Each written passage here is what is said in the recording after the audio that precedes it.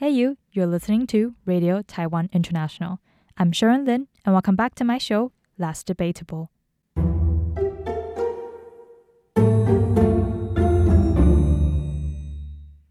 Just imagine, you, at the age of 18, getting tricked and abducted, tortured, and then sentenced to 12 years in jail for being innocent. This is the true story of my guest today, Fred Him San Chin, Chen Qingsheng. Fred is one of the many political victims of the White Terror. As a Taiwanese person myself, the first time I read about Fred's story was when I was visiting Green Island last June. Green Island was the prison island during the White Terror period in Taiwan. The authoritarian KMT regime back then, in 1949, imposed on Taiwan what ended up to be one of the longest martial law periods in the world. This brought about the dark times we called the White Terror in Taiwan. I highly recommend you to go listen to a previous episode on my other show, Come Along, where I introduced Taiwan's National Human Rights Museum to learn more about the historical background. Get ready to listen to Fred's story of how an innocent boy from Malaysia got captured by the KMT regime and made it out alive. The truth of Fred and many other political victims of the White Terror continue to shape and inform Taiwan's hard road to having the democracy and freedom we enjoy today. You have to listen to Fred's story.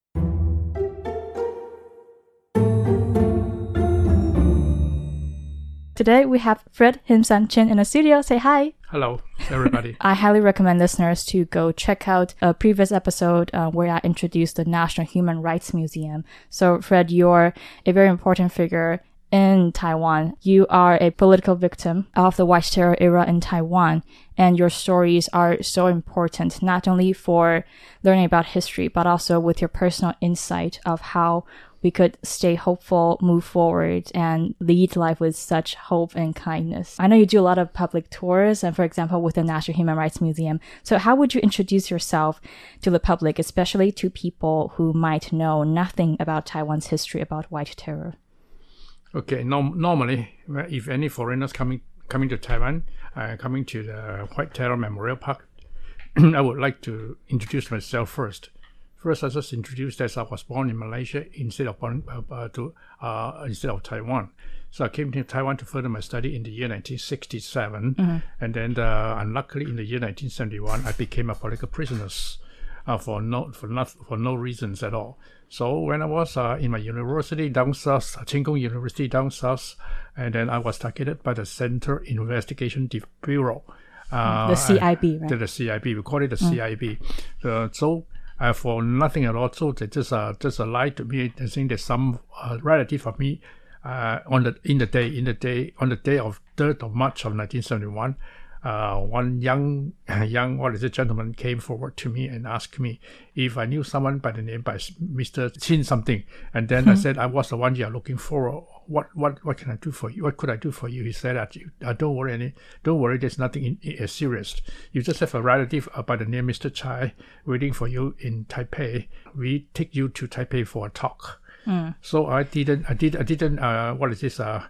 doubt anything. So I followed him to the car. Then once I was spotted in the car, then I found that this atmosphere was abnormal. It was very weird, yeah. In your book, you describe it as, March 3rd, 1971, around 5 p.m. In your book, you title this section, your, quote, bad luck came. Yes.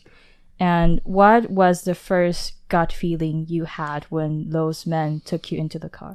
When I was in the car, then I found that this is incredible because I didn't have any relative by the name Mr. Chai. And then I feel that this is, once after he said something like this, he said, what you have done, you knew better than us.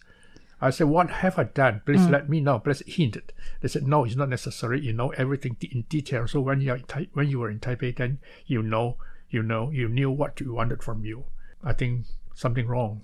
Yeah. So basically, you were framed for a case that you had absolutely nothing to do with. Could you tell us about the case? Yes.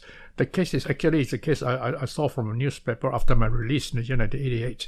And I also went to question some of the people who are also not involved in the case, but they took up the case, as Mr. Liao and Mr. Se Chongmin. I asked them, they said this is an unsolved case until today. It's still unsolved case.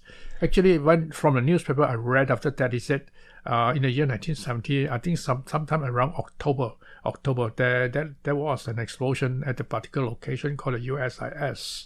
So because I went to what is this USIS United about? States means the United States Information Service. At the time, because Taiwan received a lot of sponsors of money from the American government, so America set up a lot of offices like this. Yeah. Should be something like that. It's a spying office to keep an eye on the Taiwanese government, so that the government to see the government what they were really making use of the money that's sponsored by America. So from what I know, and these are all facts, that you as a young student enrolled in Cheng Kung University in Tainan, I know you used to go there a lot because it's basically like a library space for you to study, right? When I was back in Malaysia, I was educated under the English system. Yeah. So my Chinese, the so-called Chinese Mandarin, was very poor. So once I found that I couldn't catch up with my schoolwork when I was at Cheng Kung University, so I went to that particular location. It is introduced by one of my senior schoolmates, and then he told me that is a very comfortable place for me to review or to refer to the bilingual textbooks. Yes, the English textbook, so I can catch up with my schoolwork. So I went there so often.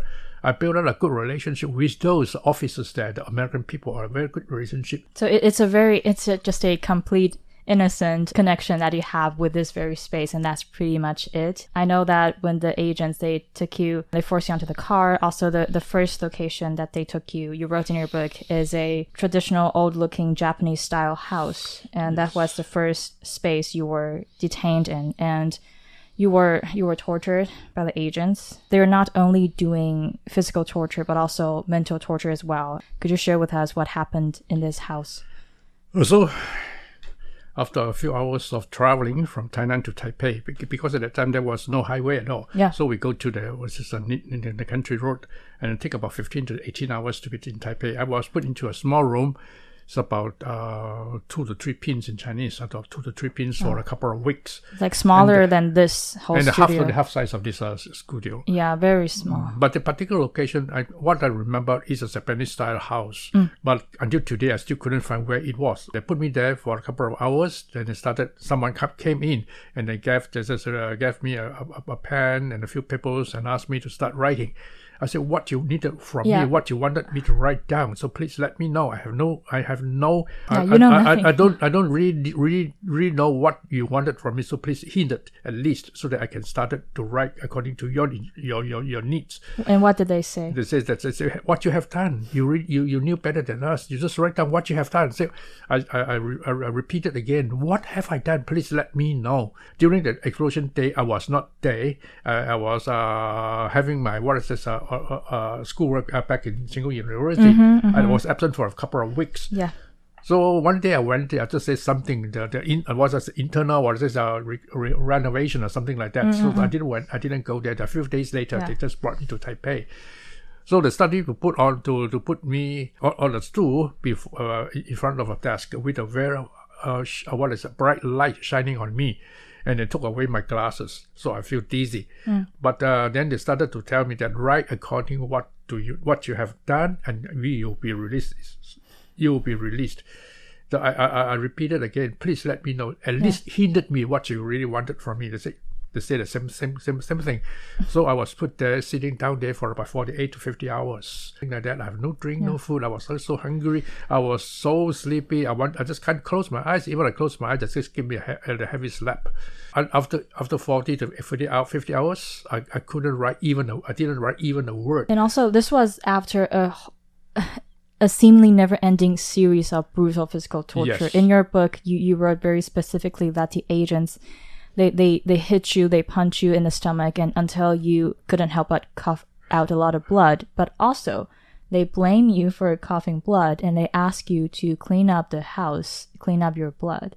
Yeah. They ask you to clean up your blood with your own tongue. Yes. And then they start laughing at me. Yeah. You dirty our carpet. You have to clean it. I said, of course. Please give me something so I can clean it for you. So no, we are not going to give you anything, but you have to clean it with your own tongue, with your own mouth. How could I do it? I would not do it. So I pressed my head down, touching the pool of blood. It stings. It stings. It made you sick, as you wrote in your book. Made me sick again. Yeah. And I know, as you mentioned later, basically the explosion at the United States Information Service in Taiwan, they've found the culprit, but they still wouldn't let you go. So could you share with us a conversation after you submitted to their multiple requests of writing fake confessions? What reasons did the agents give of why they couldn't let you go? After the interrogations at the CIB office, this is only the few of the tortures they put on me. And after 2 weeks later, I think someone from the other group just came to me and said they congratulated me that the case was over, was solved, so that they are sending me back to my school. They asked me to wash up, so I washed up with putting on a new clothes. Then when I boarded the car, I found the direction was incorrect and asked them again, aren't you not sending me back to my school? I said, don't ever think about that anymore. But why? Because I said, why? The case was already over. I was proved to be innocent, so I should be sent back to my school. I said, no, we are not going to free. We were not going to free you because on the minute when we took you from Tainan, we have already made the decisions not to free you anymore. And then for the same time, you came from overseas. If we put you in jail or even we executed you, no one will care. And then what we are looking for is a very, very, very bounty that we are looking for. There's a lot of money at the time of about $200,000 the whole system was very corrupted. Yes, it's very corrupted. They said $200,000 NT. It's a time. It's a lot of money. It's a lot of money. So how could we give that up? So we put you. We have no relationship in between. So we put you in jail. We don't feel anything at all. And we can get money. And no one's going to save you. We get rich. Why not? And in the book, you talk about the reasons that the agents gave you. One is that, we're going to let you go because it's our face problem. Yes. 面子问题. If we let you go, it looks like it reflects poorly on us. The KMT authoritarian government then, they cared so much about this, and there was no justice, and also the whole quote-unquote trial process, it was almost non-existent. Yes. Everything, they trial civilians like you under military law. Could you share with us a little bit about this? Actually, this is a long story. Oh, yeah. Anyway, after that, they just sent me to the Jingmei White Terror Memorial Park. They put me there for about 4 or 5 weeks. On entering the park, and on the main entrance, I saw a few Chinese words. What was the name of this facility back then? At the time, it's called the Jingmei Detention Center. Jingmei Detention Center. Yeah. Now it's called the Jingmei White Terror Memorial Park. And then on entering the park, on the main entrance, I just found a few Chinese words. It's a very obvious, very big words on that. Chinese word, call it says justice and fairness. In Chinese, 公正廉明.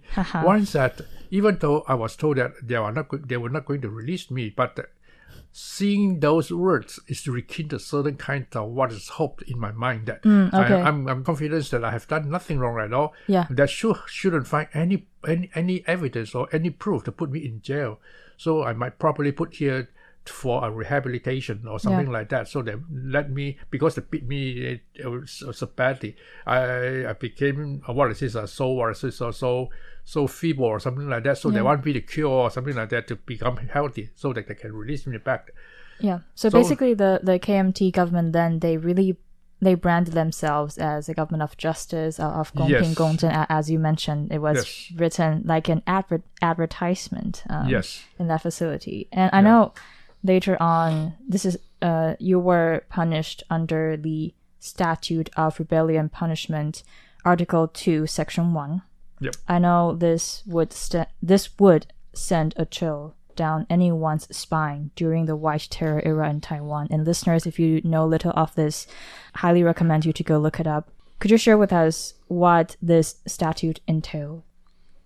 Actually, so after a few weeks of arresting in the cells, I feel better. So one day they called me out and told me that I would be released if I work accordingly. cooperate with them to write down something according Again, to their this lie. instructions. And then I said, what you really want me to write down? I said, they give me some references. So I look at the references. I saw on the references, nothing is true. Nothing is true. I think it wouldn't harm me. So I wrote according to what they wanted from me. Today I felt very, very grateful to have written down that, because that, the so-called the self-confession, was the only evidence that put me in jail. Yeah. It's not, but nothing in the confession was real. Nothing is true. According to my knowledge, according to the Malaysian government, they also provided a lot of proof, a lot of evidence proving that the so-called the Communist Party in Malaysia we joined were not existing. Yeah. So they're existing. So I also argue. You detail this so much in your book, and everything was just a lie. I argue with them. They said, no, we don't trust the Malaysian government. We trust what you have written down. That's the only way. We can't do anything at all, because at that time, even though the prosecutors, not the persecutors, or the prosecutor, or the judges, they do not have any power to help us. It's because all the decisions made were by the highest command. The president, the Chiang Kai-shek president, have to make all the decisions. Oh yeah. So they couldn't do anything. What they can do is just follow the orders. Luckily, even though during the sentencing court, I asked for a death penalty. I asked them to punish me to death instead of 12 years imprisonment. They didn't have any conclusion on that at all. So I was remained to have 12 years imprisonment in jail. That's it. And I know most of the 12 years you served on Green Island. As a student here in Taiwan, I was born and raised here. I don't have any memory recalling learning about your story in my education at all before high school when we talk about white terror and martial law in Taiwan. The first time I read about your name with more content of your story was when I visited Green Island this June. So it was around 6 months ago. Like how young you were when you were framed, and it was just appalling, and it really gives gravity of how corrupted and how evil the KMT authoritarian regime back in martial law periods. And I know in your book you detailed many times of your suicide attempts. One thing really stood out to me is when you wrote, maybe that might be my time wasn't due. And then it usually follows by you shared that maybe it's because I have to live, so one day I can tell my story. I could share the truth to the world. What brought you to this realization that staying alive is very important, and you choose to stay alive? Actually, in the beginning, during the torturing times, I tried to kill myself 3 times. That is for sure. I wanted to kill myself because I couldn't endure the kind of pain, the kind of pressures they put on me. For about 3 to 4 years, my life in jail was really sad. It was really bad. I lived just like a death. I was a living death. I have no thought. I'm not thinking of anything at all. I just day in and day out. I just lie on the floor. I just sit by the corner. I didn't want to talk to anyone else. I just want to give it myself, let it naturally. My health deteriorated. But after that, one day, I was lucky when I was in the same room. The cellmates of the other 9 of the cellmates didn't give up. They continuously encouraged me by my side. This was on Green Island. Oh, at the Green Island. Yeah, they continued telling me I have to do something, not to give my life away so easily, because we're young. You're only 12 years, and you one day you'll be released. You should be you should stay healthy. All those sort of things. But I didn't care, Even though they told me so many times about that 1 or 2 years, I just sat there. Just like I just do not know how to no reaction at all. But those words really stick to me. So one day when I was going out, they forced me to going out. They pulled me out going out for an exercise at the courtyard. I just fainted. From that particular moment, I do not know what kind of power struck on me that asking me to stay alive. You have to change attitude, and at the same time, you have to stay strong so that you can tell your story when you are free. We shouldn't let this kind of stories end it.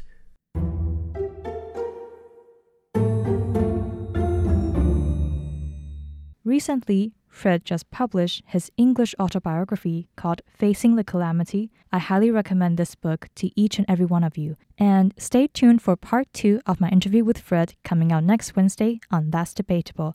I will see you then. Take care.